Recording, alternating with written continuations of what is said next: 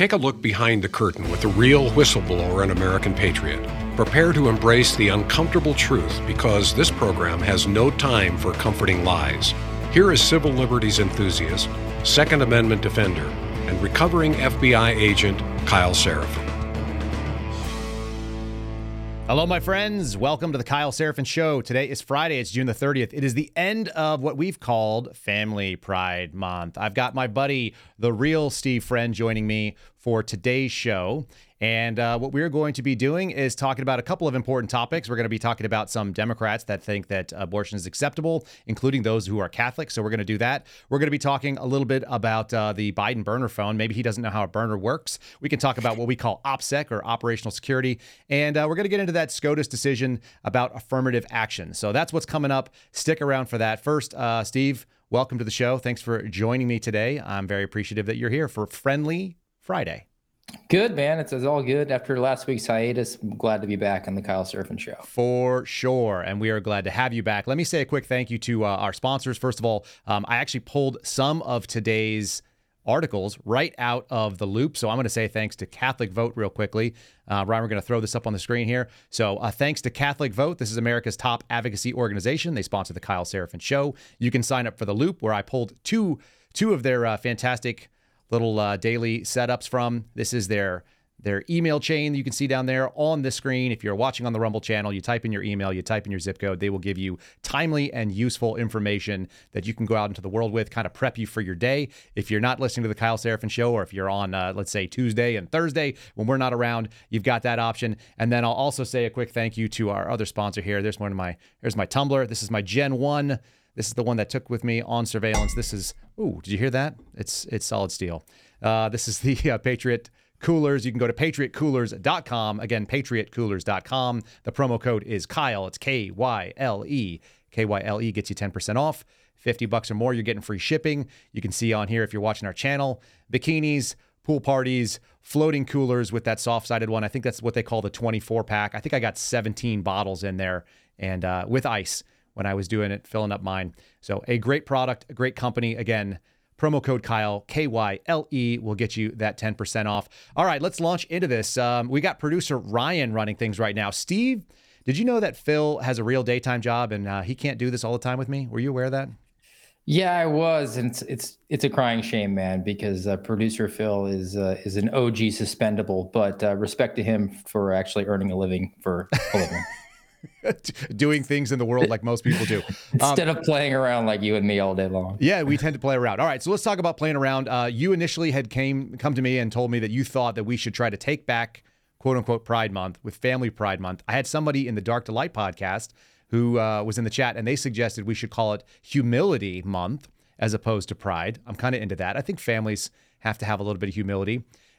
Here's where we are in this 2023. Last night, my son, who's 2, was on the floor, on his belly, and he told me, Daddy, I'm swimming, I'm a baby shark. And so, of course, I had to tweet out that now we're going to have to transition him over. I'm pretty sure that's how it works. Do you have any good ichthyologists down there in Florida that we can transition my son? The gilloplasty sounds like a problem. Well, I mean, Daytona Beach is the shark capital of America. But I did respond to your tweet. I saw that. And I will note that you're raising a trans great white. So that, in fact, makes you a racist. I knew it. Sorry. Sorry, not sorry. Oh, it's so silly. All right, let's talk about other things that make no sense and talk about racism here. Ryan, if you'll put up article number 1, story number 1 here. We're going to be reading right from Catholic Vote's article. And this is CatholicVote.org, tells us that there are 30 self-professed Catholic Democrats. I'm going to make the argument that there is no such thing as a Catholic Democrat. You cannot be those two things at the same time. Kind of like the left likes to say you can't be a black racist, right?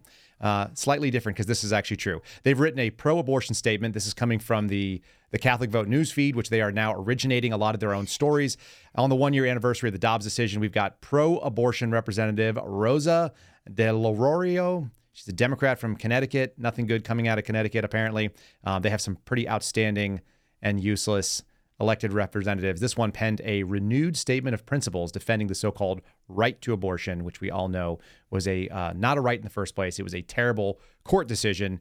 The woman is 80 years old. She was first elected to Congress when I was 9 in 1990, and she tweeted a joint statement. She identifies herself as Catholic, raised, and confirmed.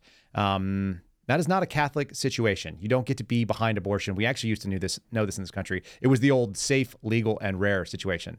Longtime Congresswoman, she argued, and her co-signatories also said they have these radical pro-abortion views. Isn't it amazing that a woman who can't even get pregnant anymore suddenly has radical abortion views? I'm going to read a little bit from their statement. It said, as Catholic Democrats serving in the Houses of Representatives, we are proud that we are part of a faithful, pro-choice Catholic majority, 68% of whom supported the legal protections of abortion access enshrined in Roe, and 63% of whom think abortion should be legal in all or most cases. Our faith unfailingly promotes the common good and prioritizes the dignity of every human being and highlights the need to provide for a collective safety net to our most vulnerable. All right, so we could throw that show down. We could bring Steve back up here. Steve, you're not Catholic, but you are Catholic adjacent. There's Ryan. Look at that guy. Hey, Ryan. Sorry about that. Wrong one. Wrong scene. I enjoyed that. We're glad to see you there. So here's the fun thing. Catholic adjacent, Christian in general, can anybody hold those positions and then also hold this sort of like radical abortion position where all lives can be taken before the moment they pass through the birth canal? No, you can't. And look, that's just your perspective and your view on things. I mean, let's just take it out of the abortion/Christianity realm. You can't say that you are a fully, wholly committed vegan and you embrace that lifestyle. And then the second sentence out of your mouth is you're going to talk about the virtues of eating meat.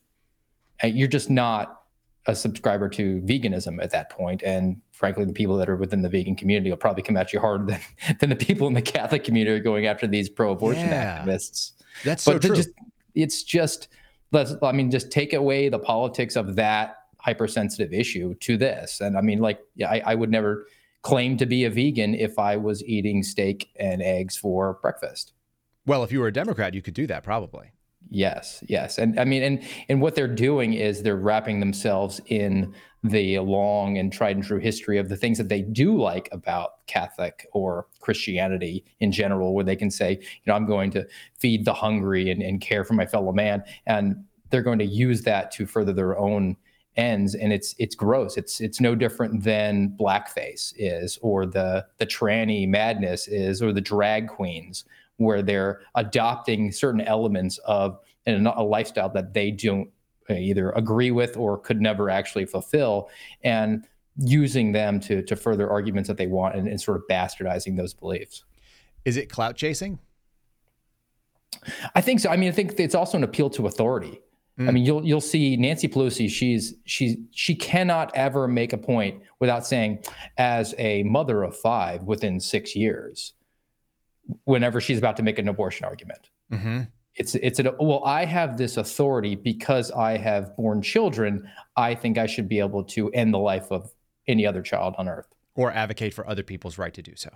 Correct. So I can't remember how many weeks. I think we're 32 weeks right now, something like that. So we're coming up on the end period. And, my wife has got this one. Yeah, she's got the beach ball, right, that she's hiding under her shirt, and you feel the child moving around in there. Our daughter is kicking and hiccuping and doing all the things that a person could do, and she could survive.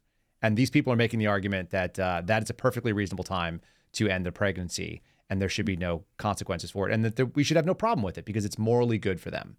And they're always hearkening back to the Roe decision, which had nothing to do with late-term abortion that they're advocating for.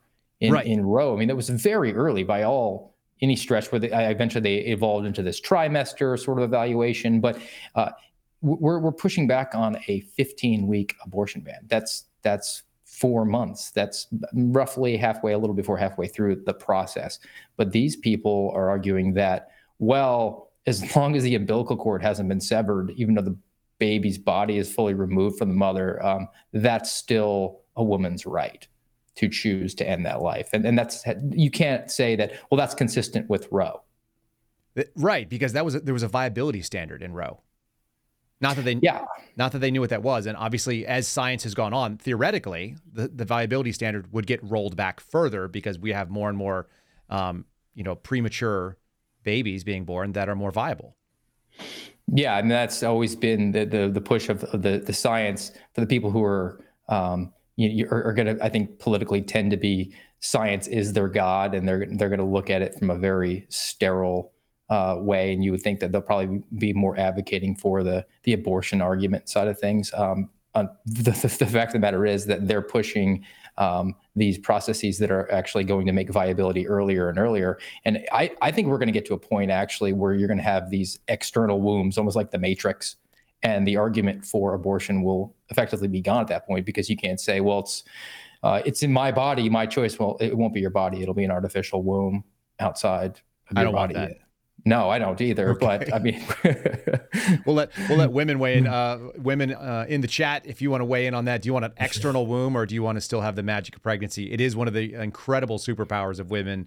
And I just brought this up with Tracy Beans just a second ago. She said, should women not be in law enforcement because they can't pee in a bottle?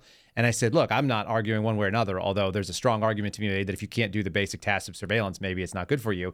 Going out as a law enforcement officer in a predominantly like nasty black neighborhood when you're like a white or an Asian female, it's weird. And trying to find a pee place at like a 7-Eleven, like you are going to highlight yourself. So maybe that's not good. Maybe there's no place for you on that team, although they're super helpful for blending in. But if you're going to try to compare my ability to pee in a bottle, which I consider to be a low superpower, if a power at all, to a woman being able to create life, carry it around, and then and bear it into the world, like I don't know if I'd want to give that sort of opportunity up. Like it's pretty amazing. I don't know if that's a strong argument for women in the violent sphere of workplaces like law enforcement or military. I've always said that the position of think of military. We don't want women on the front lines. It has nothing to do with we don't think you can do the job. I think you should just accept the fact that we think you're more valuable than we are. We're expendable. It's always like been that way. You have a magic superpower that you can hold a life inside you. I don't have that. And therefore I'm a pawn on the chessboard. You're the queen. You have to be protected. So like throw me into the meat grinder and we're going to protect you. It's not that I'm saying that you can't do it or that I'm better than you. Like I'm just expendable. Yeah, in a biological sense, I think that's very true, right? And what's funny is that we've always known that for thousands of years. Men and young men have been the ones who waged war, who engaged in violence, because that was the capability that they had. Because even though that they can run around and share seed everywhere, like the number of places that could receive, like the fertile garden is really the thing that you protect. You protect that sort of thing in front of your village. I don't know, man. How do we get so sideways? How do we get so sideways where we got dudes that are naked walking around or like riding their bicycles in front of little kids, and like that's what has to be celebrated in this country, and abortion until the second before they breach the the physical world that we're all part of. That's why we got to convert it back to Life Month, man. We should be celebrating Life Month in June. Last weekend was the anniversary of the overturning of Roe. I can't take credit for this. I heard that another person put this out, but I thought it was an excellent point. June should become Life Month. It should be messaged that way, and we should embrace a rainbow symbol, the covenant of God to Noah, that he would no longer wipe out the earth in a flood again, and we should wave rainbow flags, maybe with some baby feet emblazoned across them, and therefore, when you're walking down the street in the month of June, you can say, hey, that's a great life flag that you got waving there. I agree. Let's look at a response here. Ryan, if you pull up story 1A here, we've got the U.S. bishops. They are rebuking these Democrats for invoking Catholicism to justify abortion. So that's pretty helpful. What we see is that the United States bishops, a group of them, came forward towards those Catholic lawmakers. They signed a letter claiming that the Catholic teachings do not support legal abortion. So that's fantastic. We've got Archbishop Timothy Broglio. He's the president of the United States Conference of Catholic Bishops. So this is the big group, and they're pushing forward. They've got my former bishop, which is Michael Burbridge in Arlington, Virginia, going out there and saying, yeah, you can't be a Catholic and also justify your position on abortion. Here's their actual quote. It says, members of Congress who recently invoked teachings of the Catholic faith itself as justifying abortion or supporting a supposed right to abortion grievously distort the faith. I like that. That's an actual great way to say that. It is wrong and incoherent to claim that the taking of innocent human life at its most vulnerable stage can ever be consistent with the values of supporting the dignity and well-being of those in need. That's the United States Bishops' Conference. It's about time that some of these guys took a stand, and a lot of them have been unwilling to do that for a long time. I think it's kind of refreshing. I think people took a lot of hits. Religious people took a lot of hits. Congregations took a lot of hits during sort of the COVID shutdowns, and they're realizing that people don't want mealy-mouthed, soft religious communities that are willing to fall over for the police, that the job is to take something a little bit more hardline, and that faith was never supposed to be easy. No one ever said it was. Steve, we'll bring Steve back up, sorry. Any thoughts on sort of the renewed fervor, the renewed sense of taking a stand, and maybe you lose some followers, but you gain the respect of those that are really there, that are devout? Yeah, I'm all in for that. I think that the days of the pleated khaki sweater vest and occasionally Hawaiian shirt wearing minister, and you should come because we have a great coffee bar and daycare service for your kids, and we play great music. That gets somebody out of bed on a Sunday morning once, maybe. Mm-hmm. But if you want to have people that want a real, true connection with the divine, it's going to have to be steak, not Doritos. It's going to have to really challenge them and be scripturally based, and that's why you see that push for the Latin Mass. It's pretty high amongst young Catholics.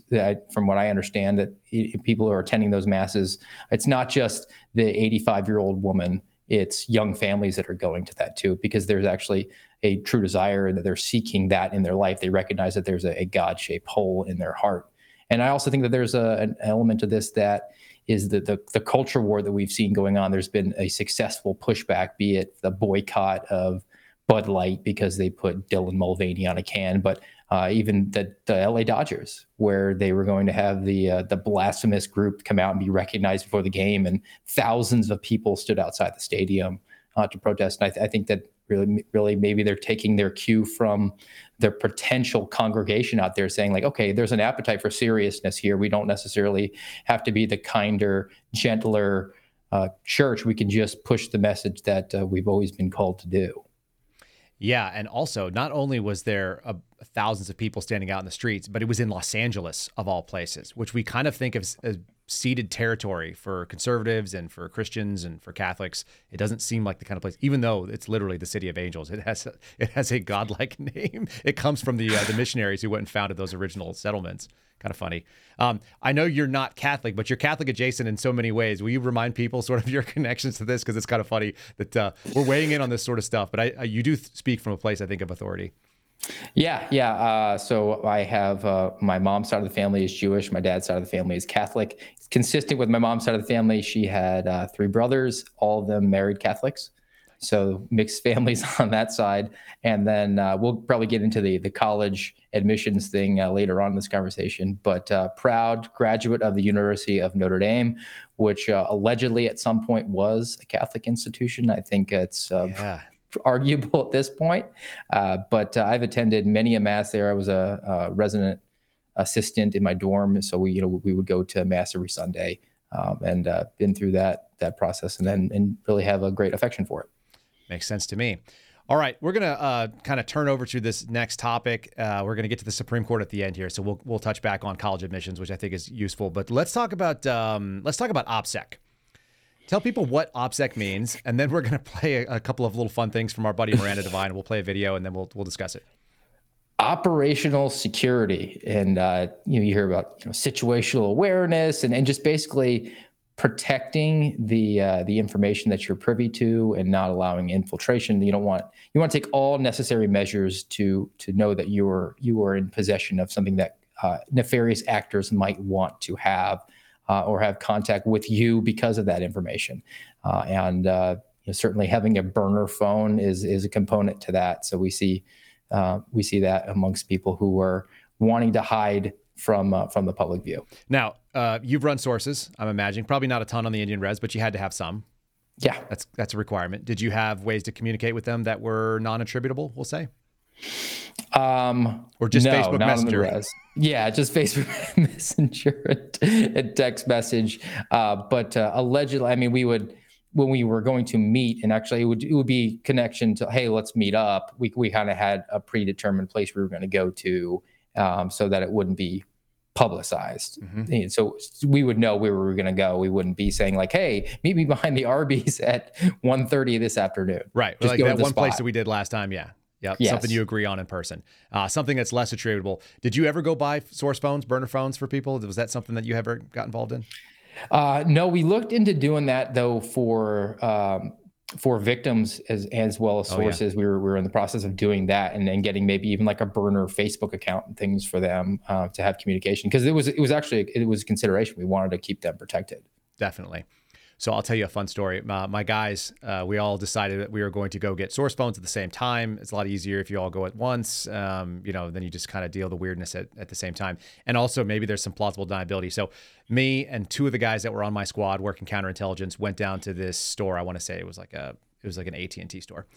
And so we go in there and we pick out the phone, and first you got all these like requirements. You can't buy the ones that are made by the Chinese companies. So you got to find a Korean made phone, which generally is like a Samsung. So there's stipulations, and then you don't want to spend a ton of money on a phone because you're going to end up throwing it away. So we go into the store, we pick out the Samsung we like, and it's like, one of those Galaxy budget models. And we go up to the dude and we're like, look, I want pay as you go. I need a year's worth of protection for the minutes. And then I want to put however many minutes on there. And the whole thing was like $153 and change. So perfect. So that's exactly what we all have, $200 or $260 in our pocket to go do this deal. So we go in and the guy goes, okay, yeah, I just need to set up your account. It's like, yeah, no problem. And he goes, and what's your name? And I go, AT&T customer. And he goes, well, no, I need to put a name on there. And I was like, I understand. And he goes, what's the name again? And I said, AT&T customer. That's the name. That's right. And he goes, well, what's your name? And I said, AT&T customer. Like, what are you not understanding? So he looks at me really, really weird and he types this in. And I was like, that's the name I'm prepared to give to you. And he's like, got it. So he types that thing out. He gives me my phone, activates the plan, whatever. I stand next to it. My buddy Miles steps up. Miles gets in there, does the whole routine. What's the name for the account? AT&T customer. He got slightly less pushback at that point. So he goes through. So now we got two phones bought. And then we get this guy, Chris, on the squad. He goes up and he buys his. Also AT&T customer. So he buys AT&T customer. And now this dude is looking and he's not sure. Are these two, that we're all wearing, dress shirts and slacks and nice shoes.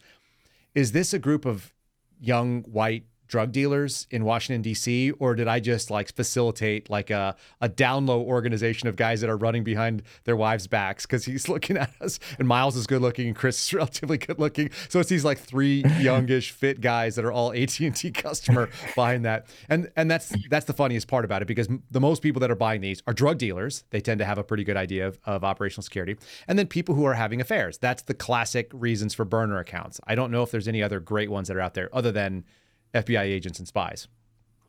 No, I mean, I think we've seen the burner Twitter accounts that celebrities and stuff will use to hype their own material and try to not look like they're hyping their own material. Yeah, self-liking and stuff. Yes. But I mean, as far as the phone itself, yeah, I mean, there's the classic The Wire, man, where they sent the kid out to all different gas stations around the area to go buy a bunch of flip phones that they could use. That's what you do. That was why. Yeah. So the key is you decentralize it from where you normally spend time, and then you don't attribute it to a name, and you buy it in cash. So that's the classic pieces of a burner phone. Folks, if you've been wondering how to get a burner phone, what is the right way to do it? That's the OPSEC behind a burner phone. And let's talk about burner phones a little bit right now. Let's bring up. Go ahead. Not have your son pay for it. It turns out having it attributed to your son is not going to be helpful, because then you're going to end up with a news story like this if we'll go to video number 1. Peter, you broke a lot of this years ago about the Biden family influence peddling, and you've got new information this morning, breaking news on a cell phone that Joe Biden was using. Tell us about that. Yeah, I mean, it's interesting. What is the line of communications between Hunter Biden and his business partners and Joe Biden when he's vice president of the United States? It's not the government phone. It's not Joe Biden's personal phone. We know from the laptop that Hunter Biden's business paid for a private phone line that Joe Biden used while he was vice president. It was from AT&T. It was $300 a month. It was a global phone where you could access somebody anywhere around the world. We shared that phone number and that account information with people at the House Oversight Committee. My hope is that they haven't already, they will subpoena those records, because I think it will give an indication on how tight the communication was. And that may be the phone, for example, that the Ukrainian, the Burisma executive might have used in this allegation that he talked to Joe Biden in recorded conversations. I would just say one other thing, Maria, as it relates to that sort of shakedown phone call with Henry Zhao that we alluded to. Henry Zhao in 2015 had already sent $5 million to the Bidens. He was the head of a Harvest investment firm.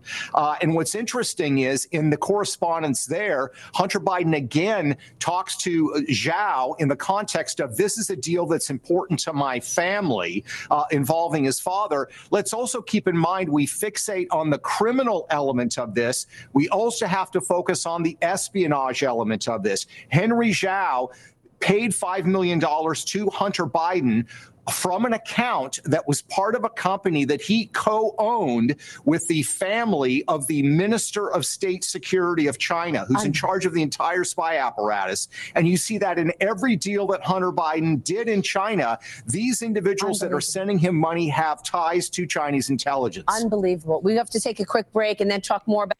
All right. So here we go. This is Peter Schweitzer. We didn't hear from Miranda Devine, although she sat there and looked nice in that particular clip. And investigative journalist, he's the author of Clinton Cash, which was an indictment of the way that the Clintons did business. People have sort of impugned him as a right-wing operative, and yet bringing forth this sort of credible allegation that there was this, once again, AT&T phone, which should have been listed to AT&T customer. Maybe it was sort of this global burner phone that was a sat phone, apparently $300 a month to be able to make that thing happen. And so I've got this article in front of me. I'm going to pull this thing up, Steve. I'll read a little bit, and then we'll talk about it in a little bit further. But if you'll bring up that story number 2, there we are. This is from Zero Hedge. Folks, if you haven't seen zerohedge.com, that is producer Phil's favorite, almost always written articles by Tyler Durden, an anonymous account that posts some pretty good stuff. So here's the quote. You just heard him. He say, we know the laptop was paid for by the private. I'm sorry. We know about the laptop. We know about this private phone. We're going to get into another video in just a second, which we'll share from our mutual friend there, Steve. But pretty amusing. This is not the way you're supposed to do business. You're not supposed to put your name on it. You're not supposed to have it tied back to you if you're going to have some kind of a burner account. And I do want to note that we're talking about $5 million a couple of times. It's interesting. Peter Schweitzer, obviously not an FBI agent. We can put the piece back down. Schweitzer, not an FBI agent, because espionage actually is a crime. You notice he says, forget about the criminal aspect of it. Well, let's talk about the espionage thing, when espionage, in fact, is a federal crime. I just always think it's funny when people get out over their skis on this kind of stuff. It's you can't help it. He's talking about the counterintelligence nature, which is to say the ties to the MSS. That was my target when I worked Chinese CI.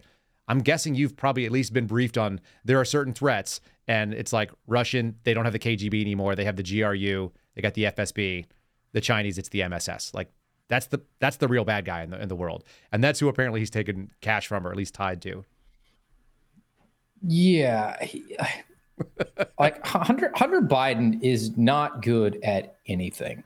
Like he's not even a good shakedown guy. Like, his only tactic is basically saying, "Do you know who I am? Do you know who I am?" That's it. He can't even be like cool on this and just like roll in like I'm an important person and I'm dignified and I'm just going to take this bag of cash and walk away. He has to and feels compelled to always throw out my father. When was the last time you said like my dad can bench press more than your dad? That's this morning on the Dark to Light podcast. I think I said that. Okay. I'm just kidding. I mean, that's what he does. His entire shtick is my dad could beat up your dad. Yeah, because he's the vice president or a senator or whatever. And he's a 53-year-old man. And I am very fatigued about having to read about this guy or hear about this guy like he's this wounded bird that just fell out of the nest and it needs to be cared for when he's, nearing the age to collect Social Security. He's getting right on it. I think it reminds me of sort of an infantilization. They keep pretending, you say wounded bird, but they're acting like he's a child and needs to be protected by the media and so on. And it's the same way that we're going to see something in the SCOTUS decision and the reactions to it, which was essentially people who can't take care of themselves need to be helped. If you saw some of the other stuff we've done on the show, we talked about how they had him on, analysis on CNN talking about, he was a drug dealer. He's an addict. You have to treat addicts differently. You were a cop. Do you get to treat addicts very differently in the street because they're addicts? Is that kind of how that plays out? No, not at all. I mean, look, we have, it's supposed to be equal justice under the law, the way that it works. And look, we've heard the same thing with President Trump. We are in the same system. Everybody needs to be held accountable for their own actions. Now, look, the fact that he has drug history or drug abuse and he's an addict, it factors into any sort of dealing that you have with him. You always know that that's going to be a calculus into why he was behaving or what sort of impacts were there on his decision-making process. But it's no different than dealing with a drunk driver who you pull over. You can't they say, have a problem. Well, I mean, they're drunk. They're drunk. I was drunk, so I can't be held accountable for driving drunk because I was drunk. Yeah, and can you be held accountable for drunk driving in any accidents you do? Unless your name is Paul Pelosi. Ooh, sick burn. Fair enough. Or Ted Kennedy. Yeah, there's that. So, all right. So they're acting like there's this double standard. Have you heard the new kind of line that's been trotted out? The View did it the other day. Did you see that thing that, what was her name? Anna Navarro was talking about?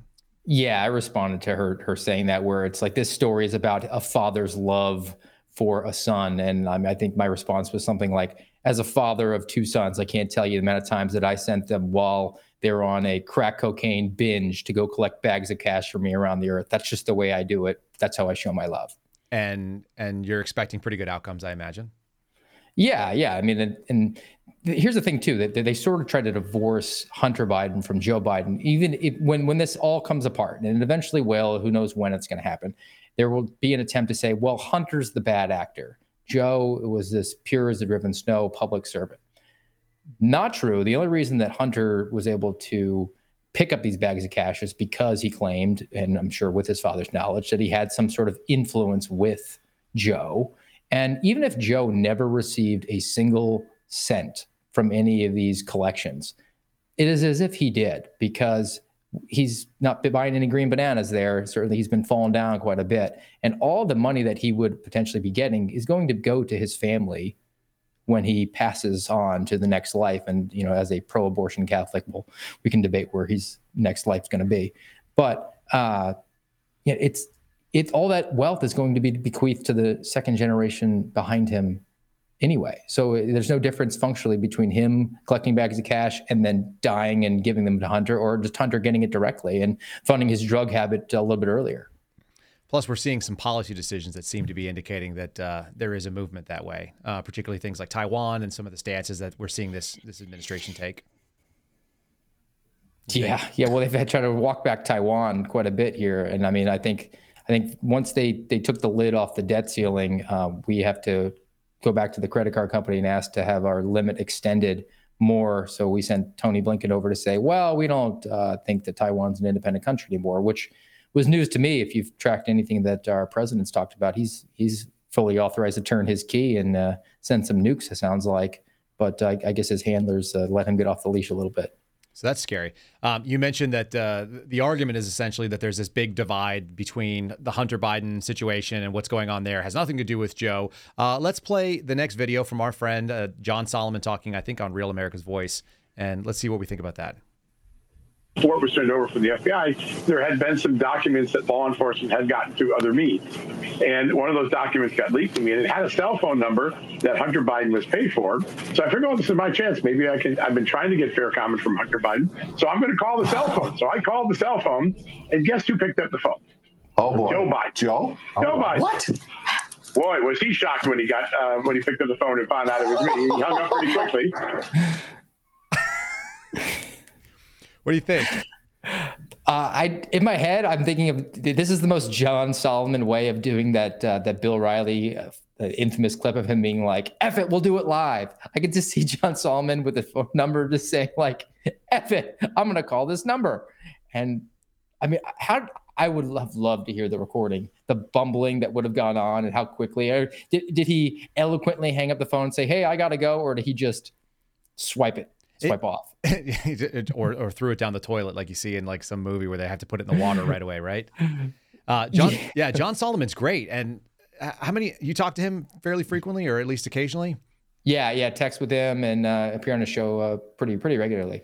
He has excellent sourcing, and that's kind of what you didn't catch. I mean, the audio is a little bit broken up on there, but what he's saying is that he had a source leak that information to him. And unfortunately, because we don't have investigations moving in a timely manner, and we can't really count on DOJ to do the right thing, we can't count on the FBI to do the right thing, we're really relying on guys like John Solomon, who are very well connected into things. I'll call him up and share something with him, and he'll come back to me and he'll give me more on the information right away. And so that's the other thing I really love, that he's collaborative about it, and he's got capabilities to go out there and confirm information. But imagine catching a phone number, and have you ever? I've done this in investigations too. You're like, let's just see who's on the other end of it. I'll set up a recorder, dial it up, and we used to call it smiling and dialing. You just punch in that number and put the phone on speaker and see what happens next. That had to have been absolutely shocking. Yeah, I mean, do you think that Joe Biden did the whole how did you get this number, or? Do you think he has the awareness? Do you think to do John that? Solomon? John Solomon's pretty professional. I'm sure he said "Hi, John Solomon from Just the News." But what if he hadn't? What if he had just been "Hey, John," and then let Joe just ramble? Yes, and record. Well, and here's the other thing that we find, and you and I have been in some private conversations with some of these journalists a little bit.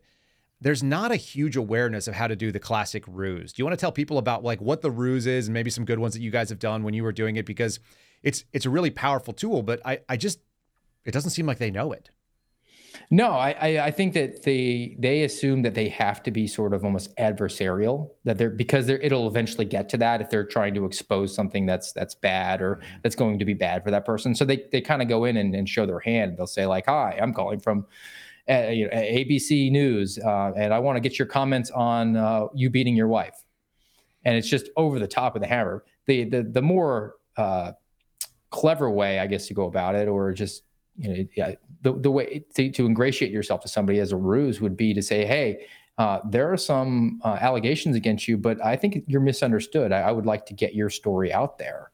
And when that person thinks that you're an advocate for them, they're at least going to give you a response that's something that you can use to a story, and then and maybe lead you answering some questions that might reveal. And look, there's always, you think you have the whole story until you hear the other side of it.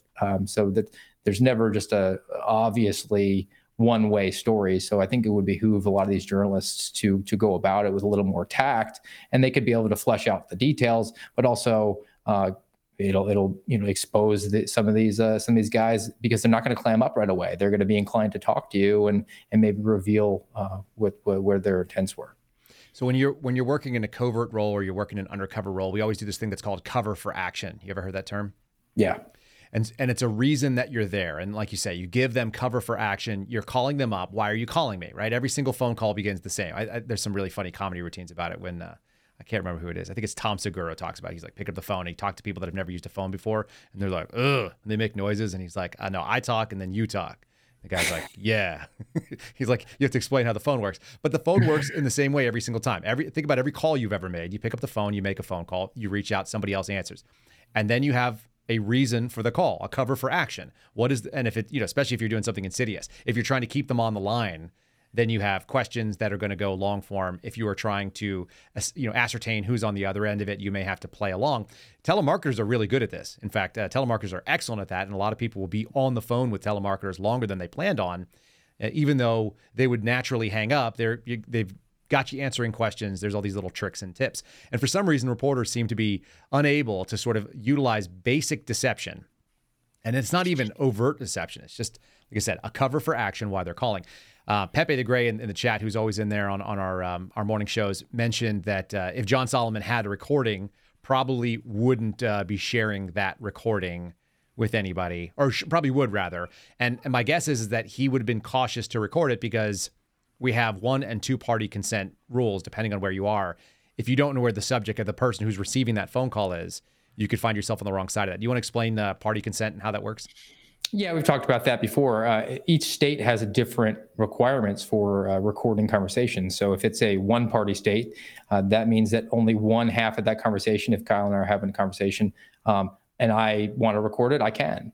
And I don't need his permission. But if we are in a 2-party state, then he needs to be aware and approve of me recording the conversation before I click record on my recorder. And if you're just going to call somebody up out of the blue, it's a little different if there's law enforcement, because there's law enforcement exemptions. So, I used to be able to do that. Yep. Even though in Florida it's a 2-party consent state, I could call somebody with a recorder rolling.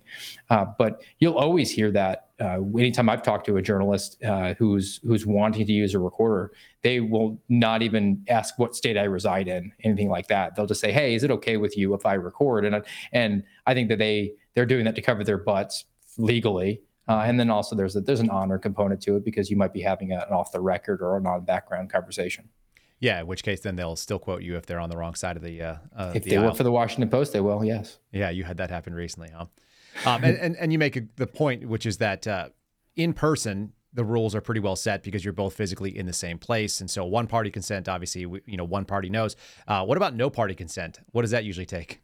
A search warrant, unless it's Operation Flex from the FBI, where you can just leave a recording device and walk away. And that's considered okay and on kosher. What do you think about this new thing? And we didn't have it up. We don't have a story up on it, but it's worth asking about. I just was on InfoWars earlier this week, and I talked with Owen Schroyer about sort of the Trump recording that's been leaked out. What has been your reflection on that? Have you listened? It's only about 2 minutes from CNN. Yeah, I listened to the recording, and then at first, you're just going about like, well, what does this mean? Well, what does this mean? And how does this come about? How's it going to impact? But then I think the next day it was revealed that recording has nothing to do with the charges themselves. So it's just a smear. We're just back to it's another smear. We're going to put that up there. I mean, if anything, it should be a launching point for, okay, you guys dropped a recording.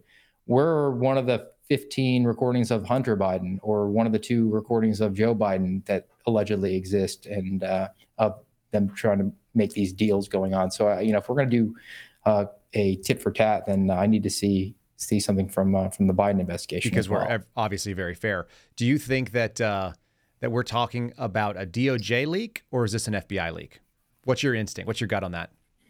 I think DOJ. I think that it's just there's too much political actors there. I think the FBI the heat's a little high right now, and they don't want to come under any extra scrutiny. I think that a lot of this stuff is already with the DOJ too, because these investigations are going on so far. That's just my gut, if I had to guess. I had the same feeling. All right, we're going to move on, and we're going to talk about that Notre Dame, that fun time of bringing people into a new college, and why the United States Supreme Court has to get involved. If you pull up story number 3 there, Ryan, from the Washington Examiner, this is a piece by Kellen Dees, a Supreme Court reporter, and Jeremiah Puff. Says the Supreme Court bans the affirmative action in a ruling against race-conscious college admissions, because that's what's most important, is what your race is.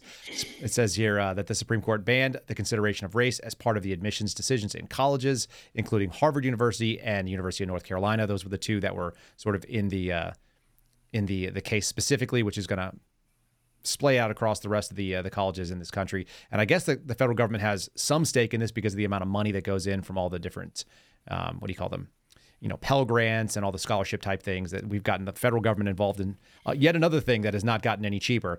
In this particular story, we're saying Chief Justice John Roberts, he wrote for the 6-member majority. There's a really good concurring opinion by Clarence Thomas as well, but it just says that they're undoing the lasting impacts of this landmark case, which was 1978 Regents of the University of Southern California versus Bakke, I think Bakke. Is that how it's pronounced, Steve? Do you know?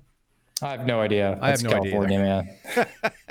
Man. Let's just quote here. It just says that for the majority that Harvard's and UNC's admissions program violates the Equal Protection Clause of the 14th Amendment, which has often been used as a cudgel to come after some of the conservative stuff. So I'll bring you back up on there. What are your basic instincts? What is your thoughts on this as we start removing race as an affirmative action? We saw a lot of squawking on the other side.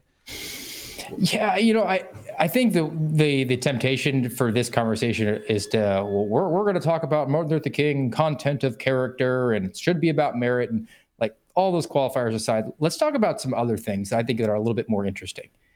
I think that the fact that they have used these affirmative action standards to admit people who are less than qualified to enter school, and now we've seen the tuition prices skyrocket from schools, has resulted in people taking out loans in the hundreds of thousands of dollars to attend universities, which they have no hope to succeed at.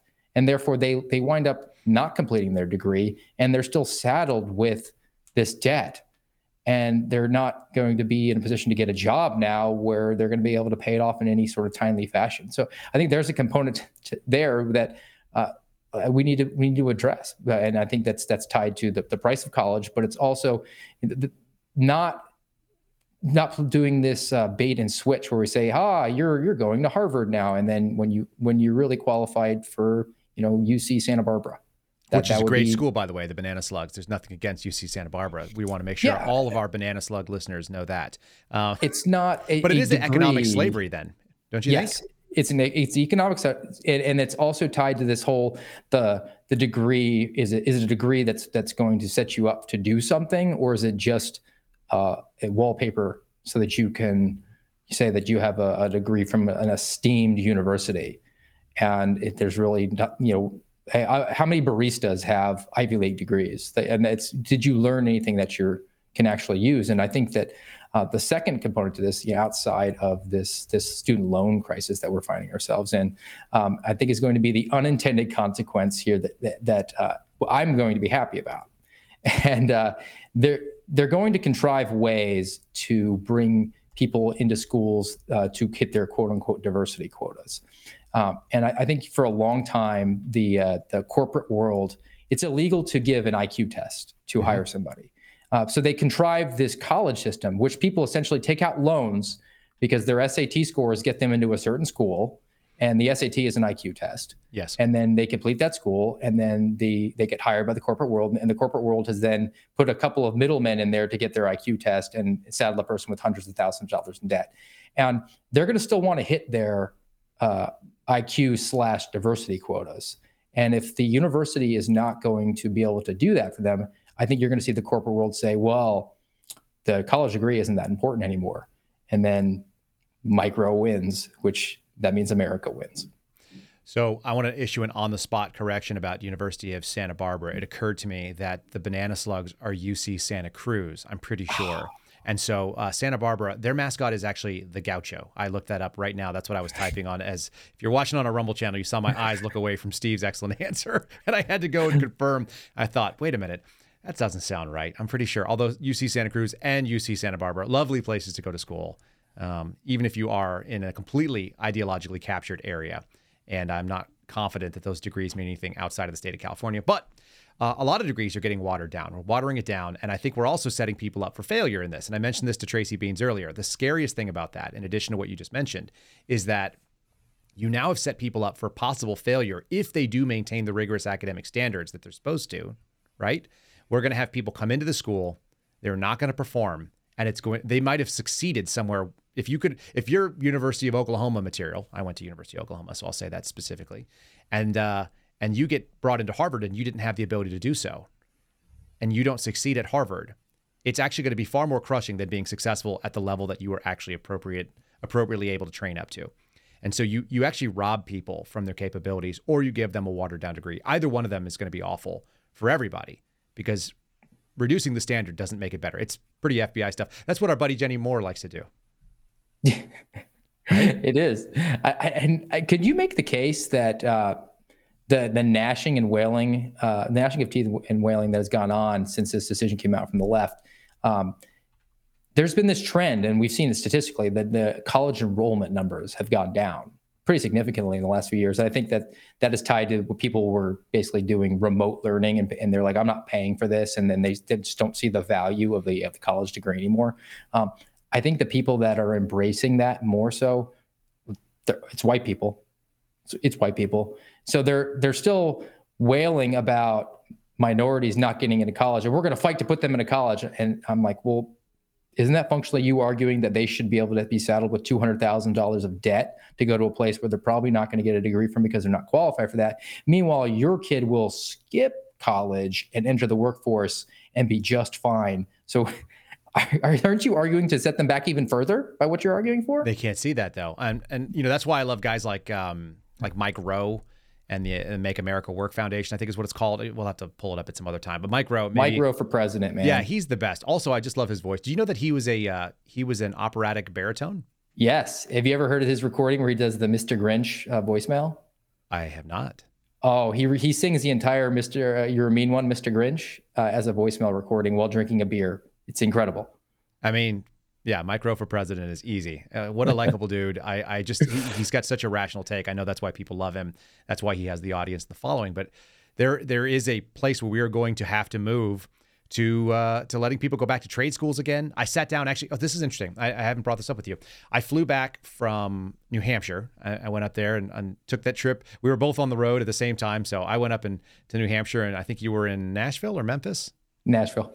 And I'm flying back, and I'm sitting next to a high school principal who was probably a leftist based on sort of the general instinct that I would have out of there, although he was a really nice man, and he's my kind of guy. Maybe not a leftist, maybe just sort of like a progressive or a liberal type. His wife was a feminist representative in Illinois, and I didn't even look up his last name, but he was super nice. His son was very nice. They were going out for job interviews. Dad was, son was in a hard science, data science type thing. And we're sitting there talking about shop class and about home ec and apprenticeships. And I asked him, because I was very curious. This is just one random dude that I happen to be sitting on an airplane with. Like, what's the story with those classes? Are you bringing them back? Is there any interest in them? And his statement is that it's very, very hard to get someone to come in and teach those, because first they have to get certified, and then they don't get paid that much. And if you're an engineer, or if you're a carpenter, or if you're somebody that's in that field, you can make more money in the field than you can teaching it, obviously. And so the only options you really have are people that are in retirement, and then you got to replace them. And there's kind of all these hurdles. Unfortunately, you talk about the administrative procedures of it. They've created, a master's or a teaching certificate that has to be done when these are hard skills that should be apprentice-based. But he did mention that they have these really cool new sort of smaller micro programs teaching kids how to build and frame houses, teaching them basically, they come in, they raise money, they build an entire house through their senior year, through this apprenticeship with like a handful of students. They sell the house, and the profit on the sale funds the purchase of the next thing and the materials to do it again, which is basically teaching them how to run a business as well as a contractor or as a builder. And that was really like heartening to me. That was one of the nicest, like that made me feel good. Like that's going on in Illinois. It's going on in a place that's not too far away from Chicago. That seems like, kind of a lost cause. That there is a swing back towards this sort of apprenticeship and hard skills and plumbers and electricians and so on. Yeah, there's a school that's not too far away from here, and I know because we used their facilities to stage for a giant SWAT operation. Nice. But I was walking through it was in the summertime, and they had a whole wall, and they had a program where kids were getting certified as machinists and nurses' aides, and it was just all these different sort of professions that they were able to do. And I remember walking this. It was pretty rural. It's a pretty large school. I mean, I'm sure it just pulled in everybody from that general area. Mm-hmm. And I remember thinking, like, this is the way to do this, because school isn't for everybody. The woman who I go to who cuts my hair, I mean, she said she was in high school and they had like a barber program that she did. She says, I didn't want to be in school. I knew this is what I wanted to do. And yeah, cosmetology should be an option. Yep. And it just kind of turbocharged her career, because she didn't wind up wasting her time and then dropping out of school and then not having a degree. And then having to go back at a later time, or going off to find herself in some sort of soft science degree in college and getting saddled with debt. She went straight into the workforce and is good what she does. I mean, she does a good job in my hair, and every time I go there, I have to wait. So I mean, she's obviously killing it. Yeah, that's actually the big key there. Yeah. You mentioned a SWAT staging. That's kind of like that triggered that. I forgot that I put this video up. Ryan, if we could pull up the video of there was body cam footage. You and I did a show not too long ago where we talked about the Super Bowl of masculinity. This was the gentleman who rolled in and saved the lives of many by addressing an active shooter at the school in Nashville. And now we've got the body cam footage from Allen, Texas. This was the mall shooter, folks. You may have seen some of the pictures there. But this was a guy that just started shooting indiscriminately at a mall. And this was the story of the Mexican white supremacist. You recall, he supposedly had Nazi tattoos on his body, but no pictures of his face. Obviously, never post that. And so that was the story. It actually was breaking when I was on Timcast. And the video from the body cam of the officer came out. Have you seen this video yet? I want to see it fresh. Fantastic. Okay, so here it comes. This is the video of the body cam footage here. I would say this is a contender for Super Bowl of masculinity. Ryan, whenever you're ready, we can roll that one. Y'all be good, okay? And make sure you wear your seatbelts when mommy's driving, okay? You understand? Okay? Okay? All right. All right, you be good. Wow. 145. I think we got shots fired at the outlet mall. People running. Precinct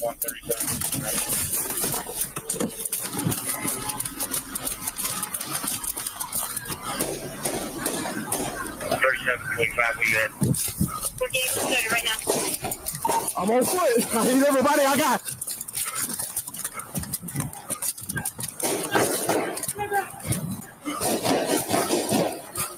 What you got? Is we a mass shooter? Stop the start. All right, actually still going.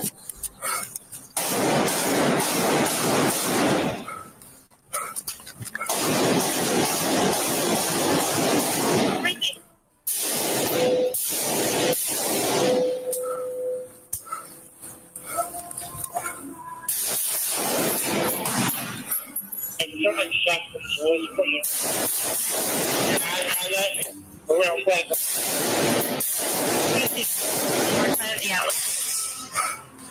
Shots fired by police. I got him down.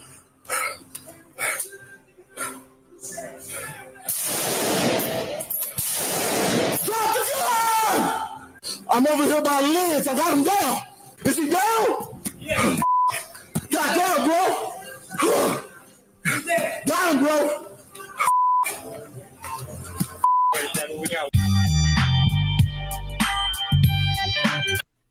There it is. What's your initial reaction on that? Man, just that brought everything in. You could hear the shots. The most telling thing is the shots are getting louder as he's moving closer and closer to it. And you realize that that's a guy who's, like we talked about before, he threw on his vest that day, he suited up, he drank his cup of coffee on the way to work. He didn't know that it was a Super Bowl today. And when they called his name, he ran to the fight. He didn't post up behind a pillar and call for SWAT. You can hear him on the radio saying, like, we might have a mass shooter. Send me everybody you got. And he immediately inserted himself into a position of leadership there. And then, look, we got a guy who took the shot that needed to be taken and was happy with it. Like that, there was no decision there. And I've always said that. Like, people have said, do you think you can shoot somebody? I was like, I decided that long time ago. Their decision is, I'm just delivering the round at this point. Right. You've already decided. You told me that, and it was something I thought was a really nice frame. You told me that the first round in your gun is already fired. It's just, you're just waiting for the target. Yes. It's already been, it's just a question of the timing, and it's up to them. They've made the decision that's going to, and I'm just the delivery system of that round to put them down. And he went back, he said, I did my job. Yep. He's like, damn, bro, I put him down, and good on him, man. That guy's, and you talk about stress. He physically exerted himself. He had to run there. That's the thing that I was going to bring it up. You've done a lot of SWAT operations. I know you guys try to move slowly and smoothly. That's the goal, but you've had to do a run up and then do a shooting. Talk to people about how that adds to the game.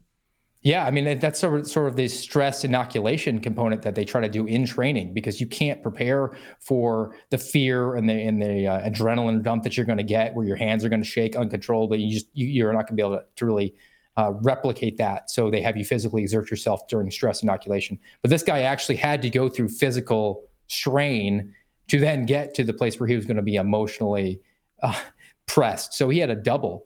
And that's a guy who prepared himself, obviously, that he could take off and run in his equipment. He was not a walking heart attack who is just downing a dozen donuts every single day. So he's a professional. He grabbed his long gun. It was staged.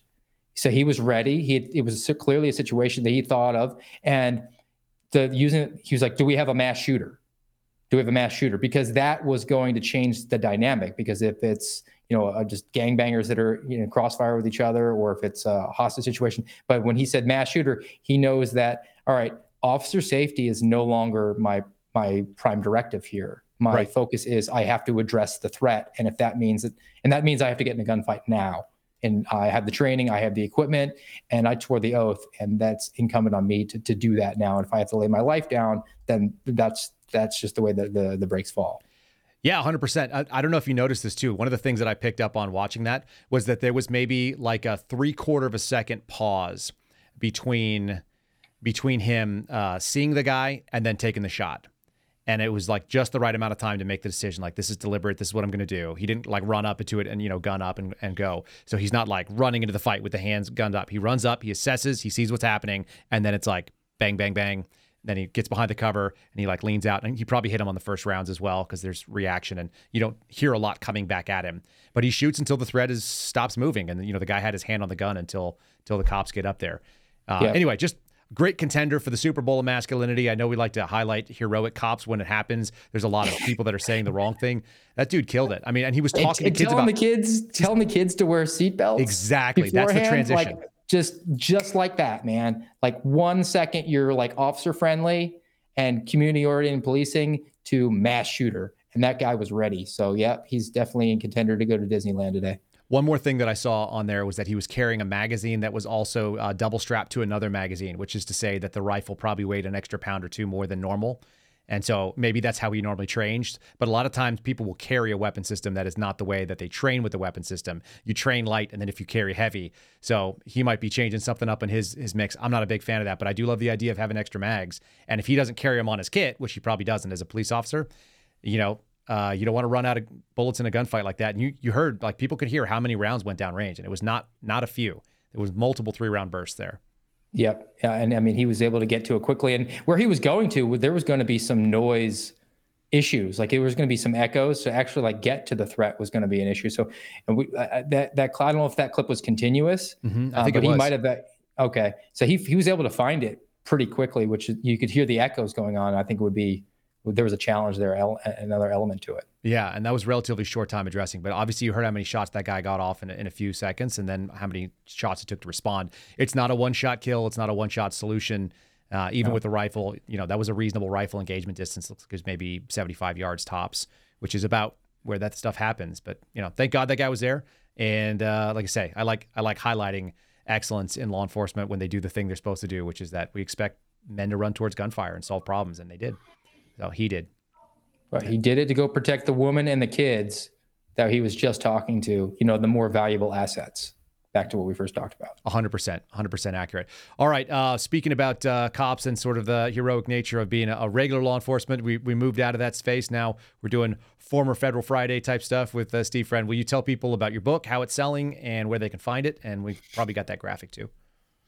Yeah, the book is available on Amazon. It's called True Blue: My Journey from Beat Cop to Suspended FBI Whistleblower. It is now out in. It was June 13th was the published date. I've had some good feedback, good reviews on Amazon for people. I've had some invitations to come do some book signing events. Just encourage everybody to pick up a copy of it. I've talked to multiple people that said they read it in one sit down. So it's definitely lighter summertime poolside reading. You can learn about my experience as a police officer, as an FBI agent, and then the more heavy content of the whistleblowing is the second half. But there's some good stories in there that I've told a million times, and they're pretty well edited down. That's kind of the nature of cop stories, as we find. I do a show called Roll Call with Alpha Warrior, and we, cops know how to tell their stories. That's the fun thing about it. Ladies and gentlemen, we're going to wrap this sucker up. I do appreciate you all sticking with us and joining us from the dark to light. We want to thank Steve Friends for joining us as our special guest. He's an author and a fellow. I found out you're the Domestic Intelligence Fellow. Did you know that? Domestic Intelligence and Security Services. That's right. At the Center for Renewing America. You can follow him on Twitter at @RealSteveFriend. You can go to his truth, which is real_Steve Friend. Is that right? Correct. All right. Got them both out there. Find his book. The books will be in the show notes, which I'll put out very shortly. And I do want to read a 5-star review from our Apple podcast. We're at 576 5-star reviews. This one says, always brings the receipts. It's by HowBSDV. I have no idea, but that's actually D Stonk, who I believe is probably in the chat right now. It says, Kyle, love your show. Really appreciate you and all the Suspendos who have put it on the line. Thanks for continuing to share. Not just great info, it's credible info because you always bring the receipts. God bless all of the Suspendables and their families, and of course in the live chat as well. Thanks, D. Really appreciate you joining. Folks, we do this for you. I want to say a couple of quick thank yous. Obviously, a thank you to Steve for joining me. I want to say thanks to Ryan Matta for producing the show. And I want to say thanks to my brother Casey Seraphin. If you guys like that piano piece that comes in, that is the opening theme that we've adopted. That was actually written and performed by my younger brother, who is an incredibly talented musician, and he sent it over, and I didn't even tell him I started using it, but I want to give him credit, so it's in the credits right now. Casey Seraphin with his outstanding piano piece. We will see you again on the Kyle Seraphin Show on Monday. Folks, we always stream 8:30 Texas America. That's 9:30 for those of you on the East Coast, 6:30 on the West Coast. We'll see you again. Have a safe weekend, y'all. Thanks for listening to The Kyle Seraphin Show, streamed live Mondays, Wednesdays, and Fridays on rumble.com/Kyle Seraphin. Follow Kyle on Twitter and Truth Social @Kyle Seraphin.